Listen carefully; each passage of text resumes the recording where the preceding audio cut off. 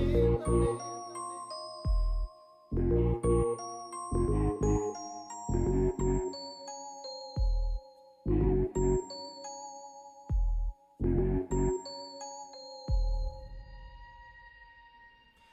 got 5 on it. You know what else I got 5 on? This replay episode of our top 5 Blumhouse pictures, celebrating today's release of Us by the magnanimous and magnificent Jordan Peele. I speak not only for myself, but also for Jay when I say this is one movie we can't wait to get tethered to. Go out today, listen to this episode, get hype, go buy your tickets, go see Us tonight.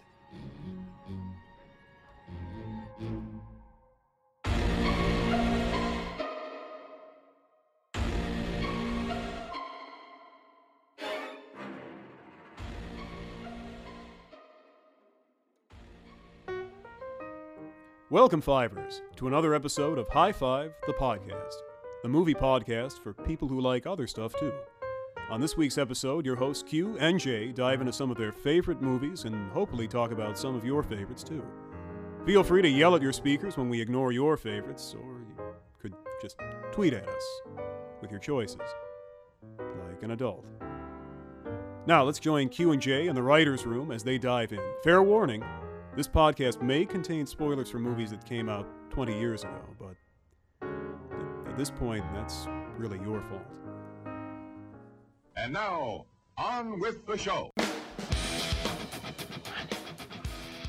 Money. Money makes the world go around, the world go around, the world go around. Money makes the world go around, it makes the world go round. Jay. Yeah? Jay, I have an idea for a movie. Okay, And I want to hear it.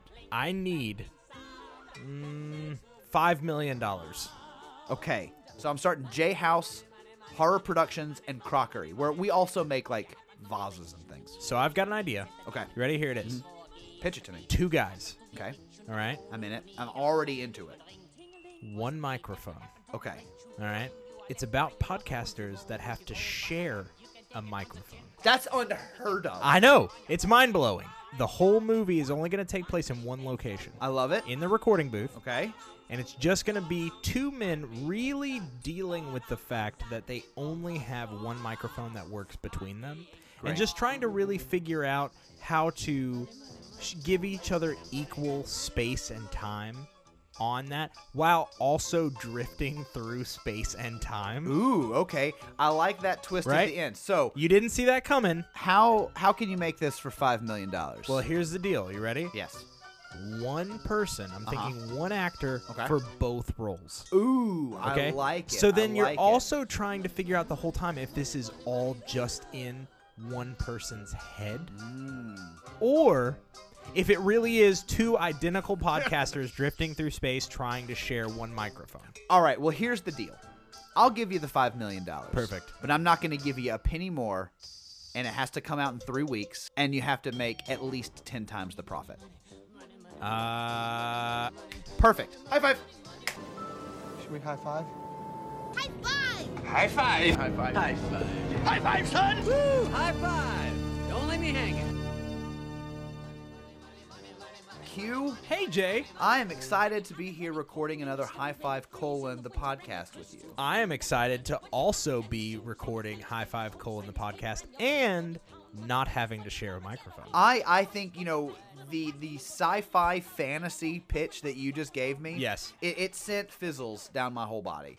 Now, I do have to tell you, I've thought about it in the 30 seconds since you pitched it, and I Sure. agreed to it, and we high-fived over it. Yes. Binding contract. it- by it the is, way. it is, legally binding in Missouri. Totally fine. There's a couple hiccups, though. Okay. 1, I do not have $5 million. All right. 2, you do not have a script. Yes. And 3, Jason Blum has still not returned any of my emails asking him about this pitch for you. Got it. So I'm pretty much at a standstill. We can still make the movie. Got it. But the actor has to be me Okay. or my dog. One of the two. I can give you 500 grands, Like the little Oh, candy like bars? the candy bars? Yes. Okay. And we have to use that for the entire set decoration Uh-huh. and catering. It's a tight budget. Ooh, okay. Third, everybody has to be shirtless. Got it. Even like the DPs and everyone behind the camera. Got it. Okay. Also, I've noticed that because you actually wrote this down, you slid over a new like paper contract to me. Yeah. And I'm reading it, and your last one says also no cameras. Right. It's going to be completely a mental picture. So this is a mental picture. Yeah. I see what you did there. That's funny. So this is a live movie for no audience that can't be seen anywhere. That is basically you and I both shirtless sharing 100 grand candy bars. Yeah. I love it. I think it's going to be big. This is High going to five. be amazing. Up top. That's another high five. I'm so into this picture. Me too. I don't think I could get producers too. on board fast You ready to enough. have your mind blown? I am. Here's the M. Night Shyamalan twist. It's already happening. Did you notice that I took my shirt off and I'm eating a 100 grand candy bar? I did notice Did that. you notice that I took your shirt off and put a 100 grand candy bar in your mouth? notice that. It's happening. This Right is the now. movie. We're living our truth. You guys are listening to us living our truth. That's right. We're living our movie truth. Thank you, Oprah and The Secret. So, speaking of successful movie franchises and production companies, you and I have decided to talk about one of our favorites. We have, and this is a more modern favorite. You know, we put out on social media this week asking people what production companies and distribution companies and Were their favorites. you know, and what names get you excited. Because I remember growing up, you know, seeing Paramount or seeing Sure. a Touchstone or seeing the Castle Rock Seeing logo. that flying horse come across the screen, Exactly. or hearing the do do do do do do, Oh my God. and then like the blue screen Disney castle, and then you just saw the arc go over it. Yeah. See, those types of things, you know, I got so excited growing up seeing those because you know, like, what's going to be a good movie. Well, nowadays we have a bunch of new ones, and one of our favorites, one we've talked about a Yeah. lot, and one that we're talking about this week primarily because Black Klansman is coming out and Right. they're helping be behind it, is The Blumhouse. Asylum. No. Oh, sorry. No, that's Sharknado. Got it. That's Very different than Black that's Klansman. Shark Klansman Got it. with 3 Ks. Got it. And, Shark. Yeah, and Klansman. trust me, it's horrendous and very, very insensitive. Yes. So no one wants to watch that one. Terribly racist. Yeah. No, this one we're actually talking this episode about Blumhouse. Yeah. Jason Blum's passion project that has turned into, hell, at this point, a process by which films are made. For sure. And one of the most- recognized by other studios. And one of the most financially successful Yeah. production companies. Which is, I don't want to say it's crazy, but it's sort of baffling in this day and age where all we hear is, oh, ticket prices are increasing because the movie revenue is dropping and the industry is hurting and the ticket sales are down and Movie Pass is going out of business 18 times. Did you hear their most recent thing, by the way? Where they're automatically re-enrolling people who Yeah, have canceled. who are canceling their subscriptions. I saw that. What that is the biggest fuck you in the world to be like, I am deleting my subscription. Be like, no, you're not. Logged back in. Logged- Thank you for your subscription and continued support as we transition to a better service. As For we you. continue We're to- doing this for you. and you can't leave. Right. Movie Pass is like the Hotel California of subscription services. You can check out anytime, but you can never leave. Thank you for getting that. Yeah, you're welcome. But I mean, honestly, as we started to go down, you know, we know Black Klansman's coming out this week. Both of us are very excited to go see it. But then as we started to talk about more of the Blumhouse movies, Yeah. we started to realize, like, damn, we see a lot of Blumhouse movies. For sure. Not only do we see a lot of Blumhouse movies, but especially as of late, and I think, you know, they were already on the map for movies like Insidious. Right. Sinister kind of put them there for these horror movies. But one of the movies that I feel like really catapulted them to kind of somewhere. Okay, so I would say that they were straight up a genre studio, right? And if yeah. you saw Blumhouse movies, you were like, oh, cool, this is going to be a good horror movie. Yes, right? But nothing more. Like, this is going to be a good, like, enjoyable time. And then you had studios like we've talked about, A24, Neon, Right. Some of these indie studios that you're like, shit, if these people are involved, this is going to be a movie that's like culturally significant. Well, A24 is a big one because that's actually one of the ones I pitched to you for this episode because exactly. I've been watching a shit ton of A24 movies lately without realizing it. One of the movies that I actually watched over the weekend is First Reform. Got it. With Ethan Hawke, the new Paul Ooh, Schrader I wanted movie. to see that. Yeah. It's fucking amazing.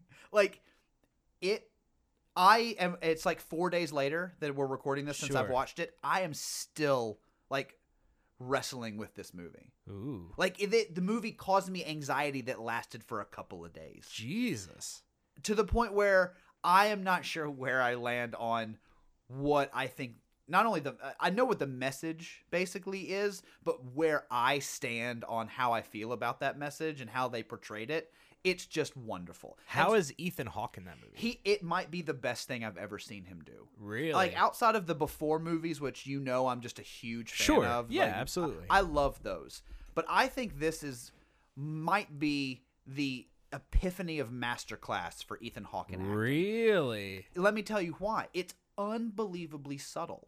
You know, Ethan Hawke is a lot of times like, hey, the crazy guy, I'm super cool. And yeah. This is not that. This is a guy who has basically lost his family, has converted into the ministry, and is struggling with his faith. And he's very quiet, he's very reserved, and he's very thoughtful, which isn't usually an Ethan Hawke character. Sure. And he kills it in this movie. Interesting. So I actually pitched to you before this. I'm not going to tell you anything else about it because I want you to watch it, and then I want us to actually sit down and have an episode about Paul Schrader movies. Okay, like yeah, we Taxi can totally Driver, do that. American Gigolo, First Reform, definitely, and talk about the impact that he's brought Into it. But I mean, like A24. Before we move into Blumhouse, Yeah. let's just. I'll go 8th grade? I'll go down through the list. We've got 8th Grade, which both you and I are very excited to see. Bo Way Burnham's- to go, Bo Burnham. Yep. Way to go, Bo. Hereditary, Which I came have out- not seen, but I've heard amazing things amazing about. things. Honestly, it sort of felt like it could have been a Blumhouse movie, just Totally. that dark horror, family-based horror. Lean on Pete, which is getting a lot of attention. I don't even this know what year. that is. It's about a horse. Oh, okay. It's about a boy and his relationship with a horse, and it's supposed to be very moving and wonderful. Does it have a naked Daniel Radcliffe? No, that's Equus. Got and it. that's a play, and that's it. uncomfortable. They've So got that was Lean on Peen. yes. Yeah. Right. That was Lean Well on done. Peen. High five. Thanks. I'll give you a high five for that one. Let's see. Other A24 ones, Disaster Artist and Lady Bird, which were wonderful. Saw Disaster Artist. That movie was awesome. Lady Bird is fantastic. Killing of a Sacred Deer, which Haven't seen that, but that follow was up to The Lobster, which The was Lobster. also A24, also awesome. Moonlight, which I loved. I know you haven't seen yet. I still haven't seen it. Free Fire, which you have seen. Yes. It Comes at Night, which Ben you have Wheatley. seen. Oh, Ben Wheatley. Come on, man. That's a killer director. For anybody, I know we're talking about A24, but Ben Wheatley in general, check out, was it the Kill List? And then the Sightseers, I think. Sightseers. Kill List is still my favorite A of his. Field in England, Oh, that one's really good, which too. is really weird and trippy. But he does this, and then he does that. What's that fucking movie with Tom Hiddleston that came out? it's okay. That one I always get confused because it's like High Rise. The High Rise, or there was That's what it's another called. show that came out around the same time about a tall Another building, like towering. but it starred, I think, the dude from House, not Tom Hiddleston. So Oh, I kind of got him confused. But yeah, so A24 is one of those modern studios that I'll see their logo and just get super excited because they did the Florida Project. Yep. Their whole repertoire is just great. But Blumhouse is like that's like what I was that. gonna say. So is it 2 years ago now or a year ago they released Get Out, and I think Get Out elevated that studio, and really a lot of thanks has to do to Jordan Peele. A lot does, yeah. And that movie in general, for not only being a genre flick, which it is absolutely a genre movie, like a horror genre movie, but also being one of the most culturally relevant and significant movies in the last decade that I can remember. Like one that really resonated all cultural bounds and stereotypes. Like it brought things to the forefront. I would say that it was pre a lot of the movements that we have going on right now. But it was perfectly right in tune with kind of America dealing with the Black Lives Matter movement, Right. and dealing with a lot of these kind of social cultural upheavals in like ways of thinking.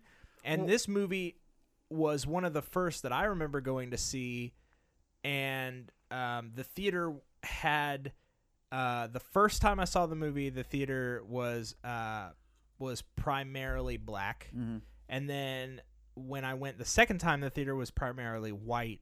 And I can say that the reactions coming out of the movie were the same. Yeah. For the most part. And that shit blew my mind. Well, I remember you going to see it multiple times because you saw it, I think, like 3 times before I got around to being able to see it. And you just kept saying, you have to see this movie, you have to see this movie. And that's one of the ones I do remember them, especially Blumhouse in particular, that being one of the first ones that happened to. Now, I will say, let's take a step back a year or two before that, because I think they got a little bit of a footing into that level with Whiplash. Oh, that's right. I forgot about Because that one, you got a lot of Oscar but I would say, but those are two different. I'm saying like culturally impactful. Whiplash was good, but it was not like a culturally significant movie. And I think that's the level that Get Out brought. Right. Because before that, Blumhouse was more known for the genre horror, or even before they dedicated themselves to genre horror, they had things like The Tooth Fairy with Dwayne The Rock Johnson, who we love. So I think once they decided on horror, they went full tilt into it, but then were able to step up their game to get some respect with like Whiplash, and then cultural relevance with Get Out. So let me say this. I have a good concept of kind of how I think Blumhouse has managed to do that. I would love to hear it because I have a thought as well. So I feel like Blumhouse makes accessible, highbrow genre movies. So they make movies that are accessible to a mainstream audience. Sure. But they're selling highbrow concepts and ideas in a very open and accessible platform. Sure. So where you have your A24s and your Neons, a lot of those are not, I would say some of those movies are not the most easily accessible movies. Oh, of and course, accessible in the sense that, and I don't mean accessible as in like, you can only watch it in one theater and blah, blah, blah. I mean accessible in the sense that like, The Killing of a Sacred Deer is not going to be for everyone. And it's going to be kind of hard to get into, and unless this is your thing and what you're looking to see, then you may not get it. But I feel like Blumhouse takes these really highbrow concepts and has a way of kind of distilling it down. They pick projects that have mass appeal, and I think that has to do with their structure, because obviously they want to pick projects that are going to have some viability as far as like people seeing them.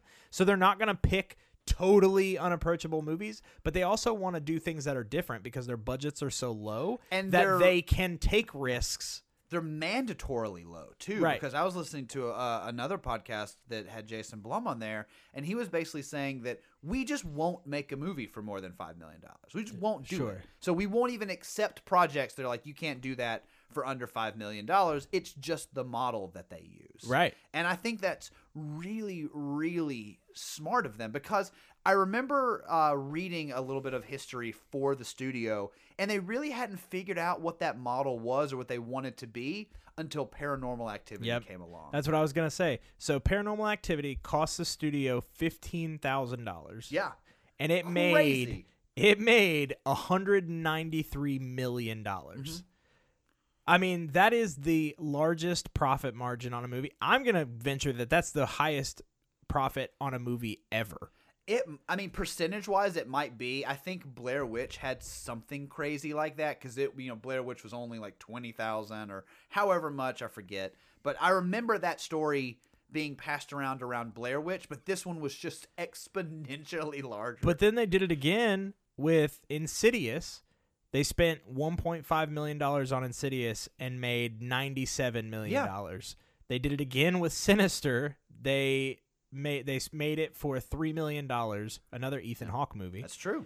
And it grossed $87 million. What about The Purge, also starring Ethan Hawke? They don't have a list on that. But that one's in there. Like that It is- one no, fits it's their absolutely model. on there. The Conjuring is also in that model. Yep. A lot of Patrick Wilson in these. A lot of James Wan. A lot of James Wan, a lot of Patrick Wilson, a lot of Ethan Hawke. Yep. These are personal friends of James Blum, I happen to know. But we've got these directors that they're working with that are coming out of the Blumhouse kind of like stable of guys are amazing. We've got James Wan. Right. We've got Leigh Whannell. Mike Flanagan. Oh, Mike, who I love. Man, because Hush and Oculus were both done through Blumhouse. And the Dr. Sleep that's upcoming Exactly. is being done through Blumhouse. So we've also got M. Night Shyamalan is producing through them. And Scott Derrickson, Right. who is now he's moved on to the MCU with Doctor Strange. I was so happy to see. I mean, whatever your feelings on Doctor Strange were, I think it's a perfectly serviceable MCU Totally. movie. But I think the visuals that he brought to that Were awesome. Were like next level Marvel stuff. It was For sure. great. And so yeah, I agree with that. Now, while we're talking about directors, I think there's a key ingredient in the formula you mentioned earlier that Blumhouse has that other studios aren't using that really allow this to happen, and that's passion. Yeah. Because one of the things that James Blum is very open about is because we're not spending a lot of money on these movies, a lot of money in studio terms, because Sure. $5 million is a lot of money, but they're not spending a lot of studio money.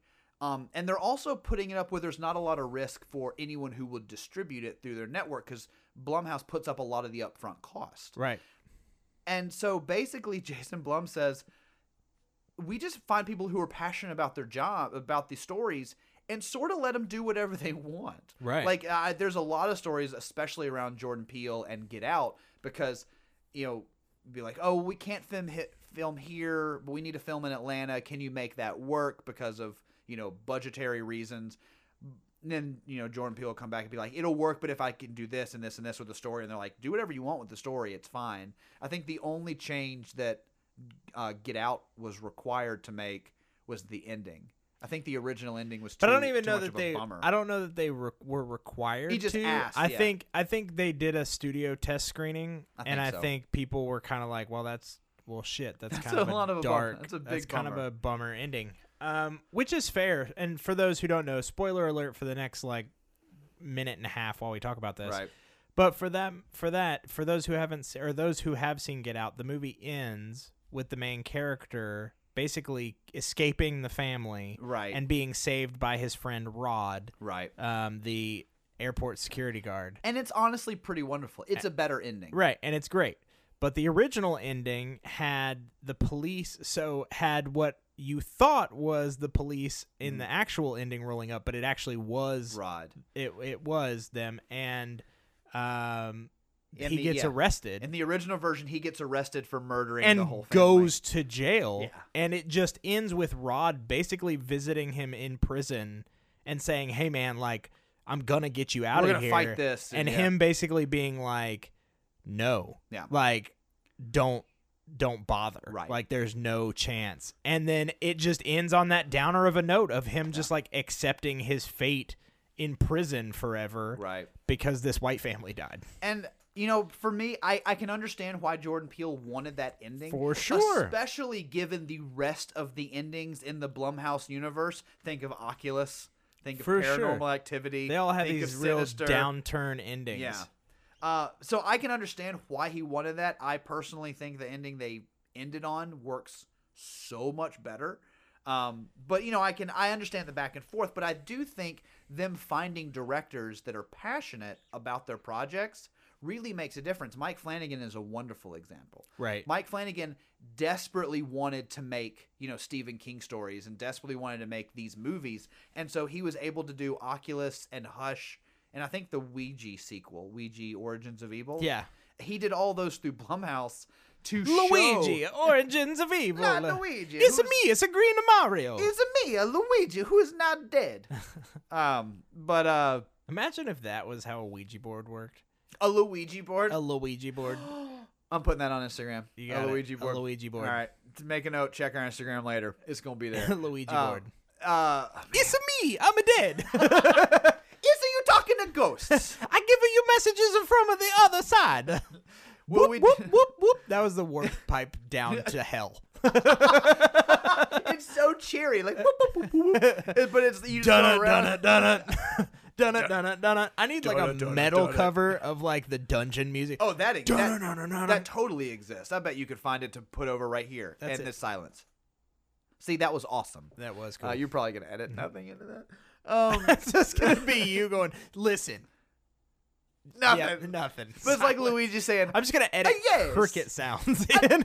That would be awesome. I really hope you do that. But he's like spelling it out and be like, are you there?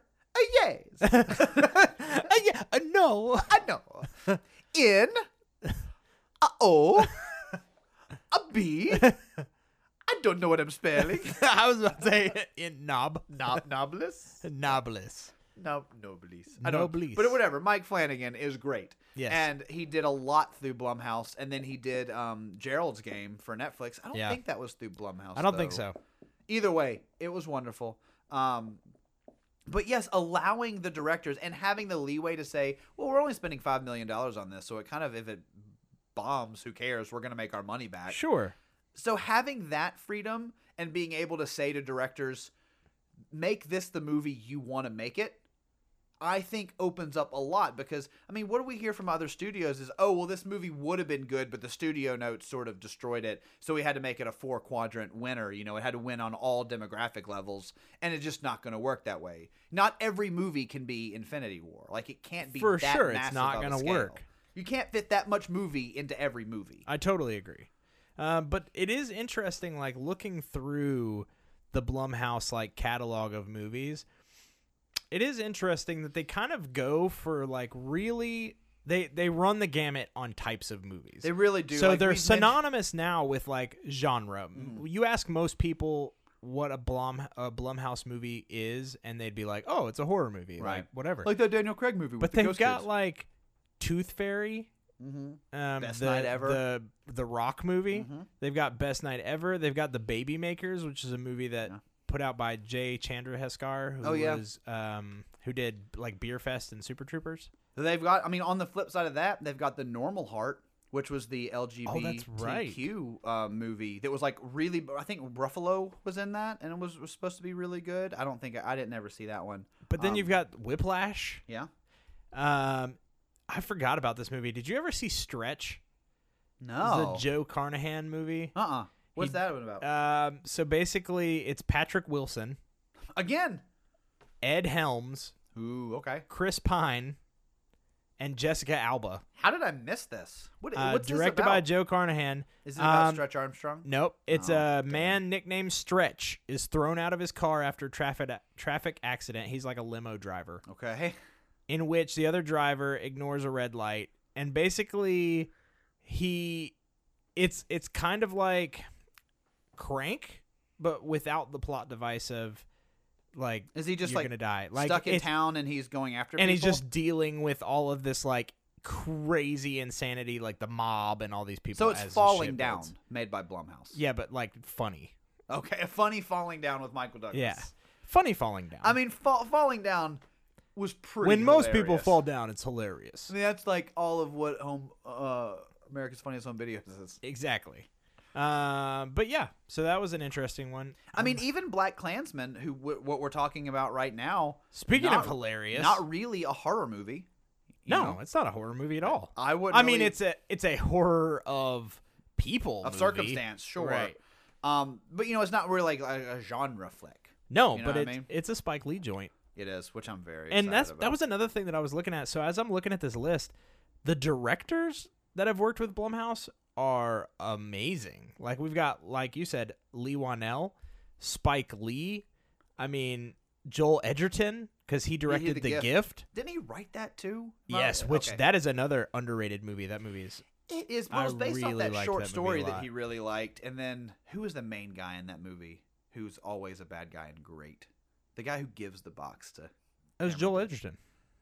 No, the older bald. Who am I thinking of? No, you're thinking of no. You're thinking of Richard Kelly and The Box. Oh no! The Gift was was Jason Bateman. Yes, and that movie was awesome. Yeah. Okay. You're right. No, you're thinking of Richard Kelly's The Box, and that was it was fucking what's his name from I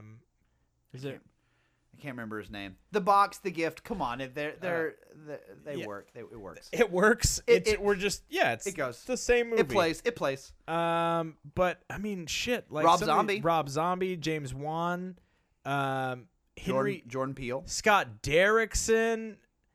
There was one I saw on here. The Bay. Where is it? Barry Levinson. Oh, how was that? Michael Bay? Nope. But just like a fuck ton. Ryan Murphy. Yeah. Now Ryan Murphy did The Normal Heart, what you're talking about, but Ryan Murphy, people would mostly know him from American Horror Story. I was gonna say Nip Tuck. With the fucking OJ. Well, and now the Giovanni, whatever, the murder assassination of Versace. Yeah, yep. He's doing that one. And then the critically acclaimed Scream Queens on Fox. That got like 3 seasons, I think. Yeah. And 3 people watched it. Somehow for 3 seasons. Did I tell you we watched like the first episode of that show, the first season? No. It was abysmal. Was it? It was terrible. Sorry, Ryan Murphy.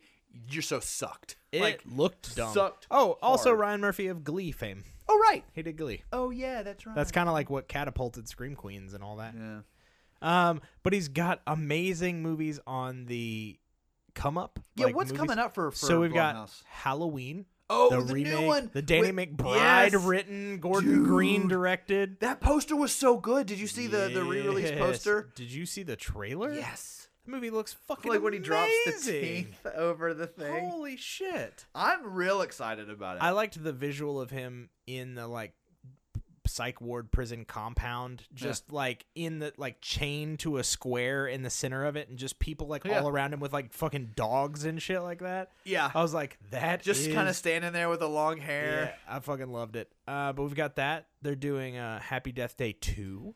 Meh. I don't think either of us were too. I didn't give a shit about that movie. Now, granted, we love Blumhouse, but not everything they do is going to be our favorite. I think I didn't have a huge problem with Happy Death Day in theory, but I just think they fumbled the third act for sure. Oh, for and sure. They pulled too many punches. That's the only one really that I can think of. Well, they had me at it's like Groundhog Day, but with murder. And I was like, holy shit, that sounds amazing. It does. Well, and given the other movies that Blumhouse had done, you know, the Paranormal Activities, the Sinisters, the Insidiouses, they're not super gory, but they're at least very scary. Yeah, and this visceral. one I expected to be visceral and scary because the concept, in my mind, sort of plays that. Yeah, and I'm like, oh, cool, you're going to kill people in like weird ways every time. But I think the main character got like stabbed 3 or 4 of the times that she died. She I'm like, hung herself boring. once. Yeah, got electric. You're blown up like, that one time. You could have done some like crazy creative murders. That movie, and I think it's you and I have talked about it a lot, and you know where I stand on this. That movie was so close to being something amazing. Like sure. with a couple, I know. with a good run through of the script. I know that's like worse than being bad. It is. Like I can enjoy a Sharknado because I can watch it and be like, oh, haha, funny. Or I can enjoy. I know you saw the Meg. I haven't seen it, but if it's dumb, I can enjoy the Meg. Speaking of which, let's talk about that because it actually ties in perfectly. Oh, it does? To Happy Death Day. Really? Same problem. Oh no. Same problem. Problem? Giant shark movie. Hardly any deaths. Neutered. Super neutered. Come on, and that's Turtle Tob. I was like, I'm going to see this movie. You promised me a giant shark movie. Yeah. If he's not killing like half of the cast, I'm not interested. Right. And he doesn't. Like, well, the thing is, if the poster is a picture of what looks like a shark about to engulf a human whole, that had better be a prevalent plot point to the film. I mean, and it happens maybe like once or twice. Boo! But I will say this, like 90% of the cast makes it to the end. And it's a big cast. Like what? Okay, let me just ask, because even if it's not super gory or whatever, what we expect, is it fun? It's fun. It's totally fun. It's totally fun. But I read an article afterwards that made a lot of sense that said apparently Turtle Tob's original script was R. Okay. So originally the movie was planned to be R-rated. Well, like, I read they were going in full on R. I had read that Statham signed on because he thought it was going to be a gory, bloody shark movie. He said it was intended. Turtle Top has said it was intended to be a very bloody, very gory shark movie. Like, this was going to be people heads. This was going to be Piranha 3D, 3 double D.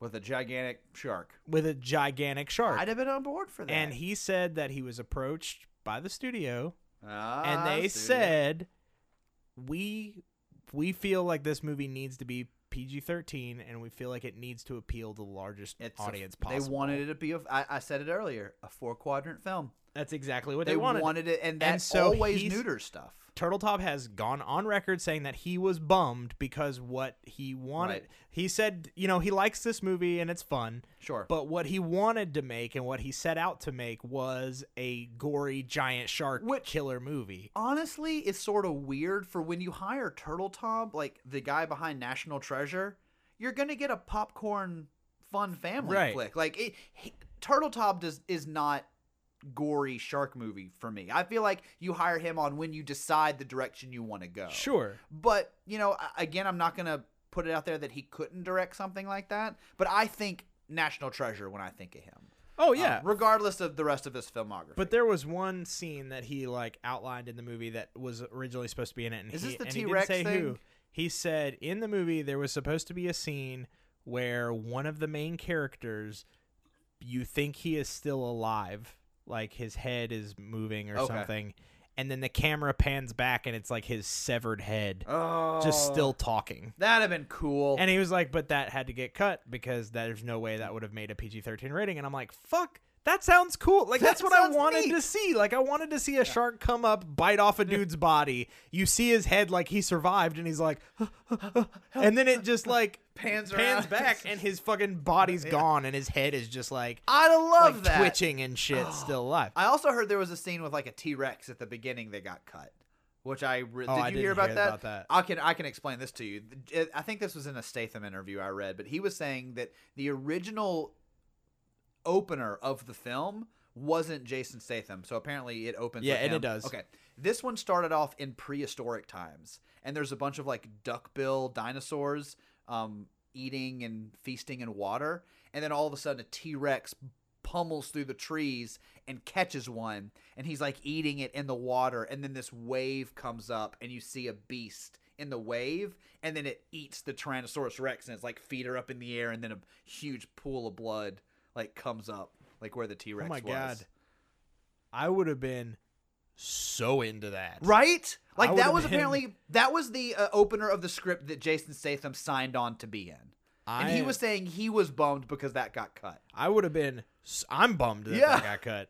That sounds amazing. But I will say that movie, much like Blumhouse movies, that movie fucking crushed at the box office. And this is why I am curious on, again, this is just our opinion sitting here talking. So maybe that's why we're not studio heads, because it did seem to work, quote unquote, financially. But see, I think the problem, that has nothing to do with the studio's decision, because here's the thing. The big numbers that it made opening weekend, I guarantee those numbers are all going to fall off in second week. That's probably true. Because people are going to the theater expecting one thing, and they are leaving, like I did, disappointed that I got a neutered shark movie. Telling other people that. Just like I'm telling you. Like, yeah, it's fun. And we're telling everyone who's listening. It's exactly. It's fun. Well, basically, like I said, just telling you. Here's the saving grace that could happen, though. They could pull what I would call a Pacific Rim. Guillermo del Toro spent a shit ton of money making Pacific Rim. Sort of bombed here, but it annihilated in China. It already did. And that's why Pacific Rim 2 is terrible, but focused on China and Chinese actors. This movie the predictions had it at 20 million. This movie opened with 44.5 million. So it doubled the predictions. But then worldwide, like 110? Yeah, it was something. Yeah, it was another huge. It's already made its budget back. Well, I was looking at it opening weekend. I was looking into it a little bit because it's a giant shark movie. I was a little excited about it. Of course. But apparently, this was in production hell for years. Like, there was a book in the 90s that it's based off of. Yeah. It's gone through like 5 or 6 different scripts. Finally, this version of it got made basically because they got backed by a Chinese production company. Yeah, it was like almost a Chinese co-production. And it was, and one of the rules they had in their, and basically in their agreement was a major scene has to take place at a Chinese location, And it a does. certain number of characters have to be Chinese. And they are. And so, I'm not saying that inherently in itself would, sink a movie, no pun intended, but I think that having so many different hands involved with so many different priorities that weren't, let's make the best shark movie possible. Sure. I really do think, they set out to hit a 4-quadrant, wide-ranging film, and that's what they got. Is that going to be what I want? Probably not. But that's what they got, and that's what they wanted, so I guess it's a win for them. And that's what brings us back to Blumhouse again, Right. is Blumhouse isn't worried about the 4 Right. quadrants. Blumhouse would have let them make an R-rated The Meg Yeah. if they could figure out how to do it for $5 $5 million. million, They would have totally been like, yeah, absolutely, make this giant shark movie, right. make it look as good as you can. You know what I mean? Yeah. Because that is one thing that people tend to, I feel like some people have kind of a wrong-headed opinion about, is they think low budget means shitty effects and shitty movie. Right. Well, But- Upgrade is Exactly. kind of is a version of that's not that. You can absolutely make a very good, very visually exciting film for $5 million. It's totally doable. Well, I mean, let's just take some of the movies we've already talked about. Get Out. Yep. Incredibly engaging, visually beautiful. Yep. But when you think about it, relatively simple story. Yep, Not a lot absolutely. of effects needed. Upgrade. I don't know how they made that movie for $5 million. That whole thing is special effects Sure. to a degree. Sure. To a degree. I mean, Oculus. Yep. There's a lot of special A effects, lot of in effects that in one. that. Was Mama Blumhouse? Maybe I didn't see it on the list that I was looking up. I think you have a pulled up list. Yeah, I'm going to look it up. But I mean, and even Black Klansman that's coming out. Again, not sci-fi special effects. I mean, not special effects heavy, but it works. I imagine it will work. I imagine it will be amazing. Yeah, that's Muschietti. I bet that's like a Focus. Yeah, no, Features it or was something. actually like a foreign production company. Oh, it was. Mhm. I was thinking that one would feel more like a Focus Features or like an Annapurna. Yeah. Annapurna is another one. We didn't talk about them, but they're really good. They do a lot of the Paul Thomas Anderson movies. So they did Phantom Thread, they did The Master, but they also did like Detroit and Killing Them Softly, and then that Professor Marston and the Wonder Woman. It's like yeah. so Annapurna puts out a lot of good ones. Zero Dark 30, Spring Breakers, a lot of fun. Sausage Party, that's one of my favorite Annapurna ones. The Seth Rogen. I forgot Sausage about Party. that one. Yeah, that one's good. I like that one a lot. Yeah, I mean, honestly, I think you were telling me beforehand that the Blumhouse model and the way Jason Blum has set this up has become synonymous with his name. It's like a process known in the Hollywood echelon now. Yeah. Oh, this is the Jason Blum model. It's the Blum formula. This is It's the Blum formula, yeah. Yeah, and it's exactly what it is. Like, he has created something that has never been done. Right. And has executed it so perfectly that it is its own thing now. Yeah. And that is A, super fucking impressive, and B, Jason Blum is not an old dude. No, he's not. You know what I'm saying? And so the fact that he has made this empire, if you will, is pretty fucking nuts. He's 49 years old. I'm very impressed with him. And oh, by the way, Jason, if you're listening, we totally make movies. Yeah, we want to work with you. We have some genre shit. If so. you have $5 million, we have a lot of good horror ideas. And Holy we have scripts shit. in the works. We totally do. So Jason is looking at you, kid. That's also for real. We got scripts in the works. Yeah, no, guys. we're not that's not that's- one of that's our not a normal bit. jokey jokes. We're just also queuing you in. Like, we got shit going. We got So irons in the fire. Get on board. So, but it's serious though. So let's think about this. Jason Blum's 49. Mm-hmm. That means when he put out Paranormal Activity in 2009, he was just about to turn 40. Right. And he had already put out a lot. That wasn't their first Right. movie. But I'm just saying, just about to turn 40. Dude, we're quickly approaching that. I know. And we haven't done anything near fucking Blumhouse level proportions. Now, we've put out 104 episodes of That's this true. award watching podcast. Yes, 100%. So You're don't right. let's not Accolades decry- have been given to many podcasts before. and we are a podcast. We are in that genre Yeah. of the shows that have been and been mentioned. And Jason, we're not sure if you're doing the upcoming killer podcast movie, but you know what? If you're not, we got one for you. Mhm. Let's talk about it. Let's talk- Hey, hey, Jason. That's Hey, like weird. how you You're like doing? weirdly, hey, Hey. I'm like- why are you showing I'm me hitting- your leg? I'm hitting on Jason Marsden. I mean, Jason Blum. I'm always Freudian slip. I'm always hitting on Jason Marsden, but I'm hitting on Jason Blum via the podcast. But I'm showing you my leg. I know. It was really, that's why I was confused. I was like, you're showing me, you're like, hey, Jason, and you're like slowly rolling up your See, pant what leg. I'm wanting is I'm gonna be seducing Jason Blum, and I was gonna have you narrate, but you were just asking me about my legs. Now, I will say something interesting. There's been a lot of, speaking of Jason Blum directly, there's been a lot of backlash lately about the Academy Awards adding a category. Oh my God. Adding the best in popular film. I can't even category. I can't roll my eyes hard enough. Now, That- weirdly enough, it has been reported Jason Blum is on board and is a supporter of this category. Oh, of course. Why wouldn't Because he be? that means his fucking movies are totally going to get nominated. What better way to like that? The biggest problem with this new Oscar category is how do you define popular?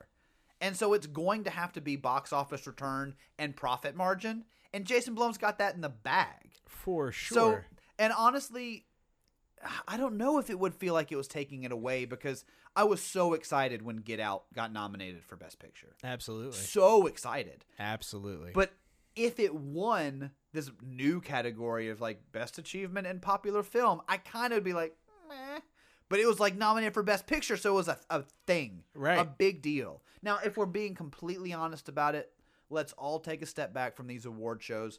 These got started decades ago For sure. when it mattered, when the studios needed people to come to the movies, and no one had any way of knowing where those levels were. So having once a year the Academy get together and tell everyone, be like, you should see Anne of Green Gables, or Right. hey, Titanic is really good.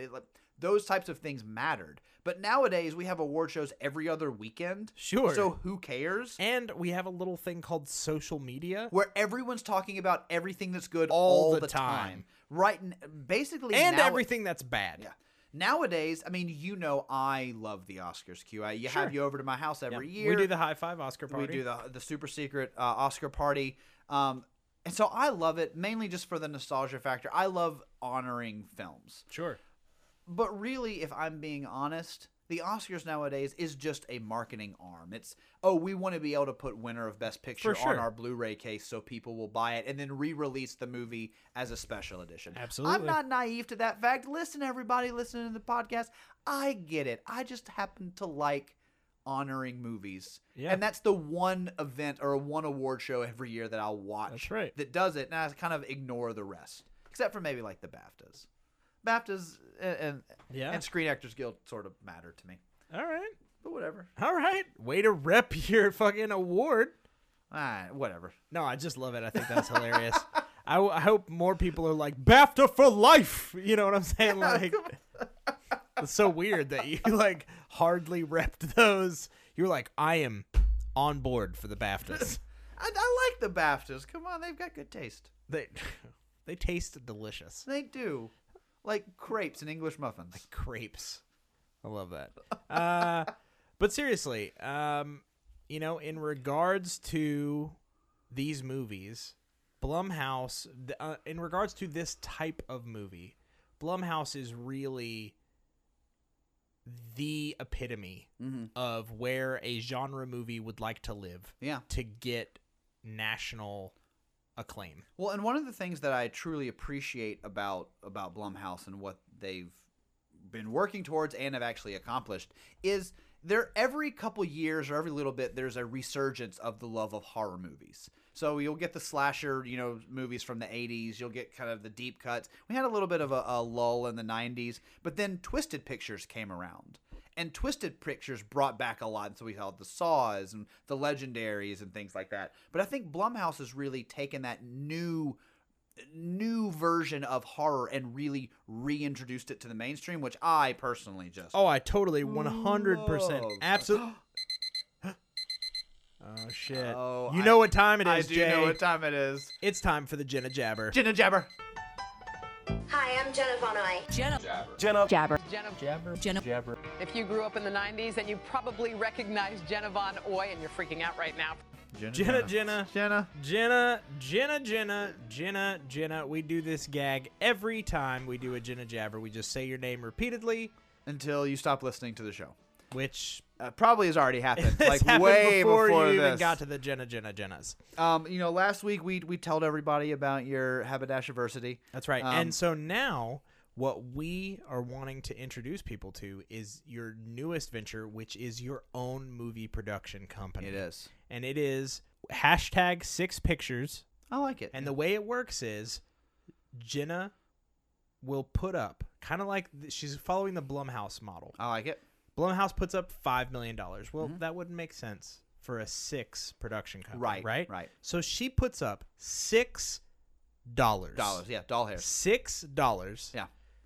To anyone's film idea. Anyone. She will you could just pitch it, she'll make it. If you can make it for $6, she will absolutely do it.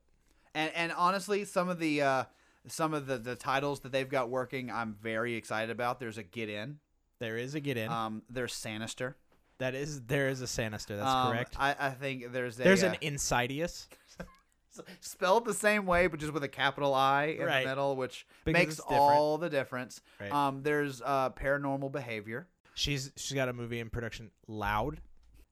She's got The Lightness. Yeah. She's got that new M. Night Shyamalan picture, Merge. Yeah, she's also got one that's called Wood. You can figure out all these jokes on your own time, everybody. Yeah.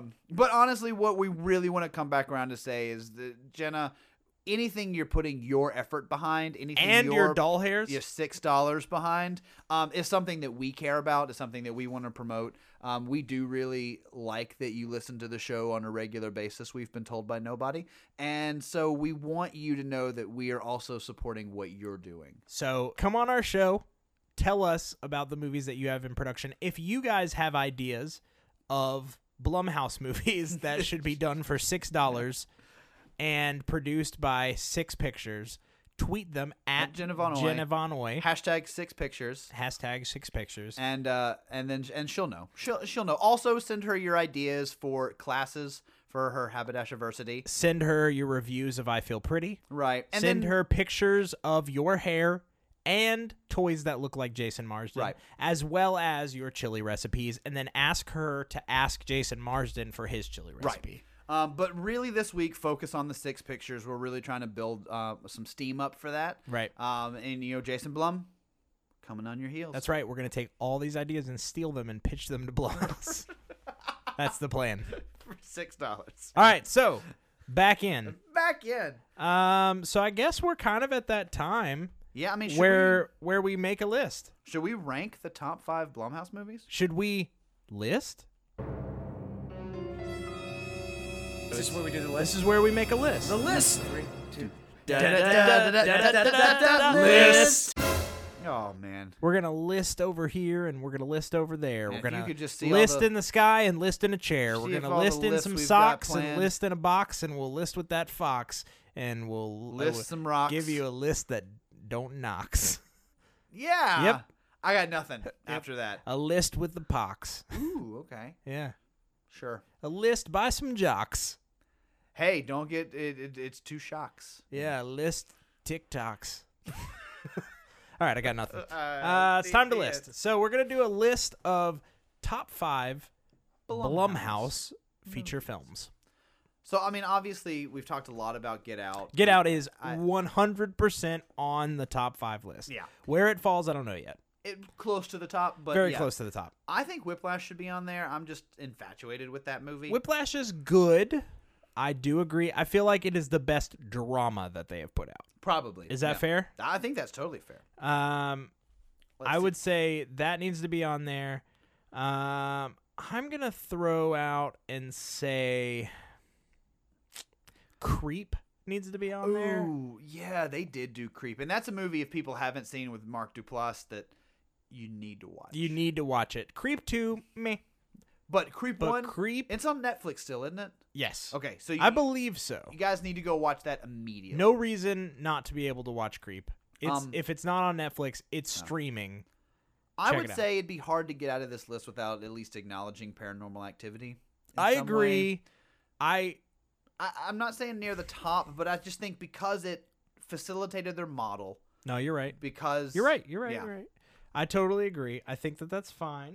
Now, we haven't seen Black Klansman. No. So forgive us. If That this- one's not going to be on the list only because we haven't seen right. It probably would be, if I'm being honest. it. Given the but we'll early say buzz I've that this heard. list is top 5 pre-Black Klansman. Yeah, Blumhouse movies. I would say... I mean, I like the Purge movies, but I don't think any of them are just I revolutionary. was about to say, I don't... I like like them fine. I'll tell you what I like. I like Purge 2 Oh, better than I like any of the other Purge movies. I think 2 and 3. Which one was election year? That was 3. That was 3. I think 2 and 3, the Anarchy and election year. I haven't seen the newest one, the first Purge. Yeah, neither have I. But I didn't. I actually didn't care for the Ethan Hawke one. I thought, okay, here's where I stand on the Purge. I think the Purge is a fantastic idea. Yep. And I think Ethan Hawke did wonderfully in his role. I think Cersei Lannister did really good in her role. Cersei Lannister. I just don't think that it came together with the vision that the writer and director wanted it to be. And I think that he was able to explore that vision better in the second and third one. Agreed. But those got a little unwieldy to a point where it was maybe a detriment to the story. But now they've got Purge everything. They've got a Purge TV series There's like coming a Purge out. the Island coming out. I'm sure they're going to do another, Purge after the first Purge. They got Purge. Which, by the way, that's going to make it crazy Purge confusing. the home game. Like in 5 years, the home game. I like Purge the home game from Mattel. As you start a timer, and for 6 hours, everyone in the family can just kill each other. And whoever survives, it's like Jumanji. Whoever survives at the end Wins. Purge the board game. Yep. It just comes with a bunch of knives and a single bullet. Yep. Yeah. That's it. And no gun. No, Just a bullet. You just press the bullet into someone's head real hard. Yep. Honestly, other than that, like, there are some fun movies on here. Lords of Salem, I didn't think was as abysmal as You know as what others was thought. surprisingly better than I thought? Dark Skies. I don't remember that one. That was the one with Is that the alien one? Yep. Is that the Jewish alien? It had one? Carrie Russell Oh, I do remember that one now. Okay. and J.K. Simmons was in that as well. I love me some J.K. He was in Whiplash. I think he was what Whiplash. To me. He was what to me made Whiplash just. Oculus is on Amazing. here. What'd you think of Oculus? I really liked Oculus. I thought Mike Flanagan surprised me with what it was. Now, it's a pretty run-of-the-mill horror movie, but it's got pretty great ending, and just the way the story flows, I thought was really good. It's an extremely serviceable movie. One that I was surprised by was Hush. Ooh, Hush is fantastic. Okay, so let's make our list, or let's count off what we've got so far. We've got Get Out. Okay, yeah, most Right, definitely. absolutely Get Out. We've got, you argued for Paranormal Activity, and I will agree with you. Despite the quality of its sequels, Oh yeah, no, I'm not is- talking whole series. it here. is what launched. It is what launched. the Blumhouse model. Yep. So we've got that. What else have we said so far? Whiplash. Yes, we did talk about Whiplash. We said Whiplash. I'm was, writing some of these down. We talked about Good for- you talked about Creep, which I would agree with. We talked about let me add in oh fuck. So Get Out, Whiplash, Creep, Paranormal Activity. What else did we talk about? I mean we talked about Hush a little bit. We talked about Man, Hush is so good. Hush is really good. Split. Split, it was good. I liked Hush better. If we're like comparing now, and I Yeah. feel like we kind of have to. Well, because we're above 5 Right. at this point. I liked Sinister a lot. with Ethan Hawke. I like that movie a lot. That was another one where the sequel fell real short, but the first one was real good. It was one of those surprisingly good. Yeah. Like I was like, this movie's gonna be fine, and then I watched it and I was like, that was pretty wow, damn that was good. really scary. What else is on the list that you're looking at that should The be Visit considered? was actually good. That was kind of the resurgence of M. Night Shyamalan's career. I liked Split better than that. I liked The Visit better than I liked Split. Really? Yeah, I thought Split was fine. Sounds like we're split on Split. I felt like can I spoil Split real quick? Oh sure, I don't care. I've seen it. So for me, what genuinely made Split a good movie, and had it not had it as a stinger at the end, I probably would have been the like, Bruce that movie's Willis fine. thing? The fact that it is a fucking backdoor Unbreakable sequel Yeah.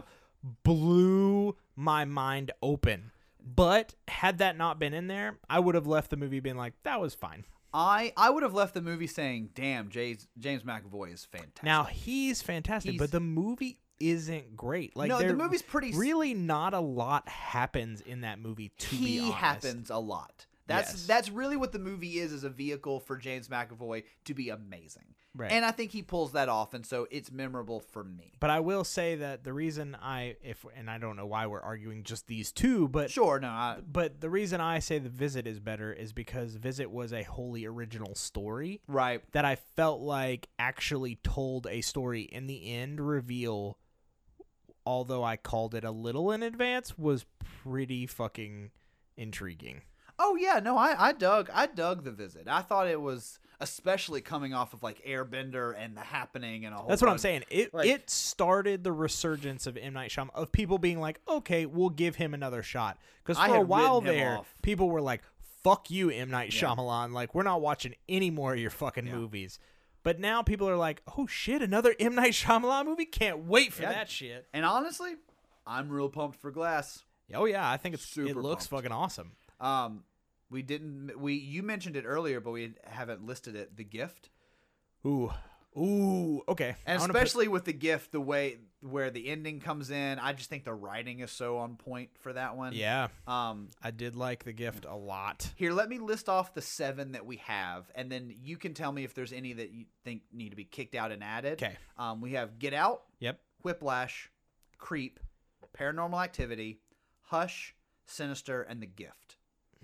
Okay. Those are the ones we have right now. For me, I am really okay and fine and happy to lock in Get Out as number 1. Yeah. I don't think. That's what I was going to say. Get Out, number 1. I feel confident with that decision. Yeah, me too. Yeah, I feel like that's so far the best Blumhouse movie they've put out. So of those 7, which one should we knock off without question? I would say, read them to me again. Well, I won't say Get Out, but Whiplash, Creep, Paranormal Activity, Hush, Sinister, and The Gift. I'm going to say The Gift. We got to eliminate The Gift. I'm okay with that. Although everybody go watch The Gift. Like, you'll be very surprised by how much you enjoy it. Yes, I really do think so. So for me, I really think Paranormal Activity needs to be 2 or 3. I have a problem putting it above Whiplash because I just think Whiplash is a technically superior film. Yep. And it was nominated for a bunch of awards. Sort of launched Damien Chazelle. What's his last name? Damien Chazelle. Chazelle. I wanted to say Chavez, but it was Chazelle. He went into La La Land right after Whiplash. Yep. For me, I just think it also stepped up the Blumhouse game to say, hey, we're players in this. I agree with that. So for me, I would probably put Whiplash 2nd and Paranormal 3rd. But then again, the horror resurgence generating the Blumhouse model, Paranormal might be more important to the actual existence of the company. Sure. There's an argument to be made there. Sure. I'd say those 2 for me are 2 and 3 in some order. Yep. Agree. I'm going to have to say I feel Paranormal is 2. Okay. Only because, once again, when I think Blumhouse, I think horror. I still think that's the genre they do best. That's like 2 or 3 lists that Paranormal Activity has been high up on for us because it was also in found footage. That's right. I mean, it's a solid, to be honest, the concept is solid. It And is a works. solid idea. It was a new, fresh take on found footage, which is hard to do nowadays. You And can't. it worked. And it that did was the thing work. is it was scary as shit. I remember watching it in the theater. The silences, seeing it in a theater environment really did make it better. Right. It just worked. So I'm fine with Get Out number 1. Yep. Paranormal Activity number 2. Whiplash number 3. So what we have left, we have Creep, Hush, and Sinister. I'm gonna go. I think Creep has to be number 4. I say Creep 4, Sinister 5. Yeah, I'm good with that. I love Hush. I love Mike Flanagan. I think Sinister is a better film than Hush. Agreed. Especially since Hush was admittedly a catapult to get Gerald's Game. Sure. Which Gerald's Game is so much better. He wanted to show that he could make a single character movie, basically. And man, he did. So if you haven't seen Hush, it's a high five watch list. Go see it. Absolutely. So here's what we've got. Number 5, Sinister. Number 4, Creep. And this is the Mark Duplass Creep, not the British subway creep. Yes, make Everybody, sure that Mark Duplass, found footage, Wolf Mask, Peach Fuzz, Creep. Yep. Okay. Number 3, Whiplash. Number 2, Paranormal Activity. And number 1 with a bullet is Get Out. Yeah, I fucking love it. That is our opinion and yours for Yep. the top 5 Blumhouse pictures prior to Black Klansman. Because honestly, Black Klansman, given the early buzz, probably be number like 2 or 3. Yeah, for sure. I have a feeling that's gonna earn its spot very quickly. Yeah, but we just haven't seen it, so forgive us. But of the ones we have seen and the ones that exist out in the world to see, there's your list. Man, so there you go. There it is. I'm scared by how good that was. I'm scared by how good I think our movie is gonna be. Oh man, our movie with the 2 podcasters, 1 mic question mark. Yep. I love it. I think the big twist of it should be there are actually 2 mics and 1 podcaster. Holy shit.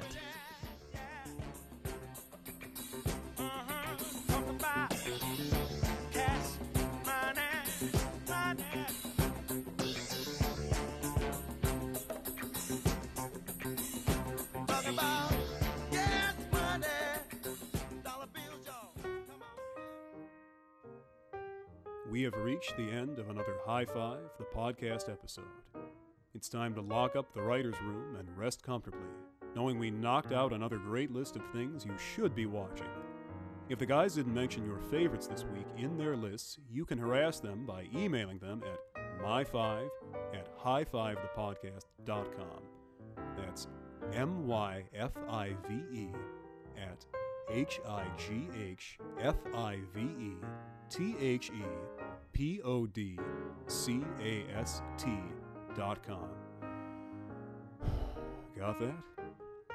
Or connecting with them on Facebook at facebook.com/High5thepodcast, on Twitter at High5thepodcast, Instagram at High5thepodcast, or on Letterboxd by searching High5:the podcast.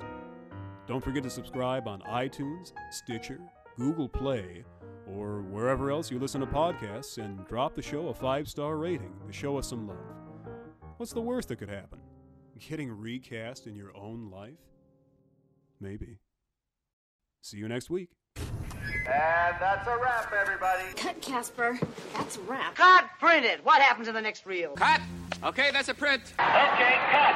That's a wrap. That's a wrap, people. Now let's get the hell out of here.